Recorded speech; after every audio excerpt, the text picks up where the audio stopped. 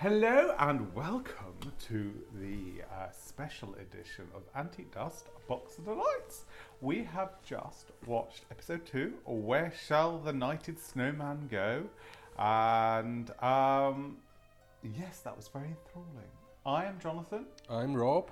And together we are Antique Dust, and we are dusting down that classic TV show, A Box of Delights. So we have started episode 2 of The Box of Delights, where Kay awakens from sort of a dream sequence, which is set in a fort, where the... Or is it a dream? Or is it a dream? Is it not? Yeah. So obviously the last episode finished with the cliffhanger of the pony going over the fortress. Pony leaping into King Arthur's camp. So the episode picks up where that left off. Yes. We have a battle sequence. With Kay being given by a very sort of swanky knight who gives him a sword to fight, but approaches him as if he would do in a sort of a gay bar. He saunters across to Kay and offers him a sword. Well, I wouldn't know anything about where that. They snicker-snapped at the hunting wolves. And then, just when things are looking a bit dicey, Kay is sort of extracted out of that scene by Cole Hawlings. Yes. Who's very rattled, I think we would say, yes, by the events of the story thus far, and he hands over the Box of Delights to Kay for safekeeping. So he says it has 3 things. You can open the Box of Delights. Mm-hmm. You can press it to open. You can go very, very small, or you can go very, very swift. So he now has this little portal which can take him onto a series of adventures. He goes very, very swift and gets out of the encampment with the dumbfounded wolves. Yes. And awakens in his bed. And we think, oh, it's just a dream, but then... He pulls back the sheets, and there is the Box of Delights. Dun, dun, dun. So he decides to go on an adventure in the morning. So before all the other Joneses wakes up with his newfound pal. Yes, he's obeying Cole Hawlings' instruction, really, to look for him towards the dawn. So, and that's what they do. They march out into a very snowy landscape, and that looked incredibly difficult. The way the actors, there's a snow. It's pretty much a snowdrift, yes, and they're going for an adventure in a snowdrift, and it is. It doesn't look much fun. It doesn't actually look a great deal of fun. No. It wasn't just. It was like 3 foot of snow that they were wading through. Yeah. So they see Cole Hawlings being manhandled by the ruffians. Scroggled, I think. Scroggled. So it was the typical sort of. It was of a time where they covered him in a blanket and put a rope around him. Yeah. And hold him off. Into the undergrowth, and then suddenly the plane goes. The plane flies overhead, and you think a very strange-looking plane. A very strange-looking plane. How strange. So the ruffians, they're obviously with new magic and new technology. They've got a plane. So the boys naturally think we should report this to the police. So he goes and reports it to quite an inept police person who's more interested in showing him magic tricks with eggs. Played by the wonderful James Grout. Yeah, he was trying to make the most of that scene, really. And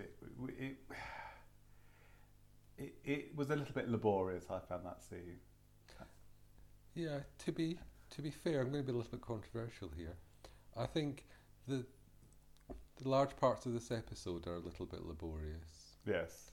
It feels like there's a little bit of a padding, a lull. Yes. In the story. So we have so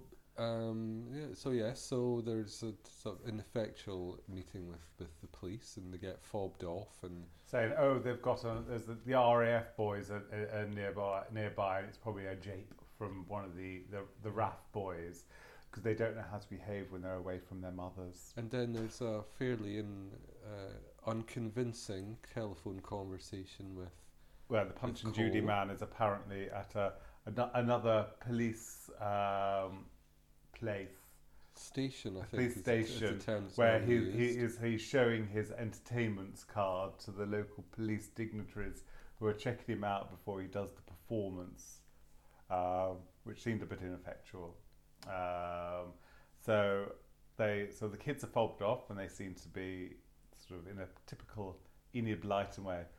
Oh gosh, okay, the adults are right, so we'll go back and have jam tarts. No, that's not how I read it. I think we'd had the jam tarts earlier in the episode, but Jam tarts they and were sausage not, rolls, they what a were- combination. Yeah, perfect. They were not convinced. But they're only kids. What can you do? And it is 1936. Yeah. So what they do is, after a bit of a prelude of building a snowman and all the rest of it, And speaking with the staff, yes, with a rather naughty housekeeper. yeah, they go and revisit the scene of the crime and see old Foxy and Chubby Joe looking for something, which we can safely assume they're looking for the box. Of course, they don't find it because Kay has it. Kay has it, and then they see the nasty guys go into a car, and they turn to each other, and then they, as if they're going back, and then suddenly they hear this engine roar, and the plane goes over foot. Yeah. So it seems as though maybe the car turns into an aeroplane. I think there's a definite suggestion of that. Yes. So the next scene we see is Kay. He is it's coming up to 11 o'clock. So he's back in his bedroom, locks the door, is going to have a bit of a play with the box. Yes. And then we have quite a long, long sequence where he's larking in the wildwood with Herne the Hunter. Herne the Hunter. Now that was a really good. I really like that scene. He gets sucked into the box and meets the hunter, and the hunter turns into a stag, and then they both turn into stags. Kay turns into a stag as well, and they're racing through the forest. And they get menaced by a wolf, and then they turn into wild geese, and they're flying in the sky, and then they get menaced by a hawk. Then they dive bomb into the river and turn into trout, and then they get menaced by a pike, and then it just seems that there's lots and lots of menacing going on. Yes. But the animation, I really, really liked that style of animation. It felt a little bit Warship Downy type of that sort of flat. It was hand-drawn animation. But I mean, don't get me wrong. The animation was fine. It was just it did seem to go on for. It did. Yeah, it was like they were padding it out for a while. And what I suspect is quite a throwaway paragraph in the book. It did seem to turn into quite a lengthy sequence. I wasn't clear exactly what it was telling me. What was what it was adding to the story. It did feel a bit of a bolt on, and they were showing off. But my feeling with it is it was showing that there's predators everywhere, and that was the overwhelming feel about it. Sort of, there's predators around every corner. So wherever you go, there's always going to be a predator. No matter what you do to save yourself from one predator, that there will be another predator out there, which I thought had sort of quite a deep meaning, really. So then Kay sort of comes out of the box, out of his jape after the hunter turns into a tree, and then Kay decides to shrink down. Well, he realises the time, and we allude back to his overhearing Abner Brown and the rat, and they have a 12 o'clock assignation at the pub. So which apparently you can get to the pub via the floorboards. from his house. Yes, well, he's guided by a friendly mouse. Yes, who is ice skating. An ice skating mouse. Yeah. to be honest, the fact that mouse is ice skating is really the least. But then they meet some pirate rats. Yes, one of whom is played by Nick Berrier. Really? Yes. Oh gosh. Yes. Of Heartbeat Time. Of Heartbeat and EastEnders and Every Loser Wins. And Lover Duck and sort of when he wasn't shagging Cindy. Language, Jonathan. Language. So, and then they turn up to the bad guys' place. Yeah, they end up in the pub. Everything ends up in the pub. And you There's say a that, comment. you say that like you say that like it's a bad thing. So yeah. So they end up in the pub, and Abner Brown is foaming at the mouth and speaking in very menacing tones towards young Kay. Yes. So I think he's twigged. Abner Brown has twigged that sort of Kay is more involved than he originally had thought. Yes. I was busy playing with a lit match, yes. And flames, being very menacing and pantomime villainish. Yeah. So. Yeah. Because what we don't get a sense of from the Box of Delights is that this isn't the first time that Kay and Abner Brown have actually crossed swords since Abner Brown is the key villain of the Midnight Folk. Was there another book after the Box of Delights?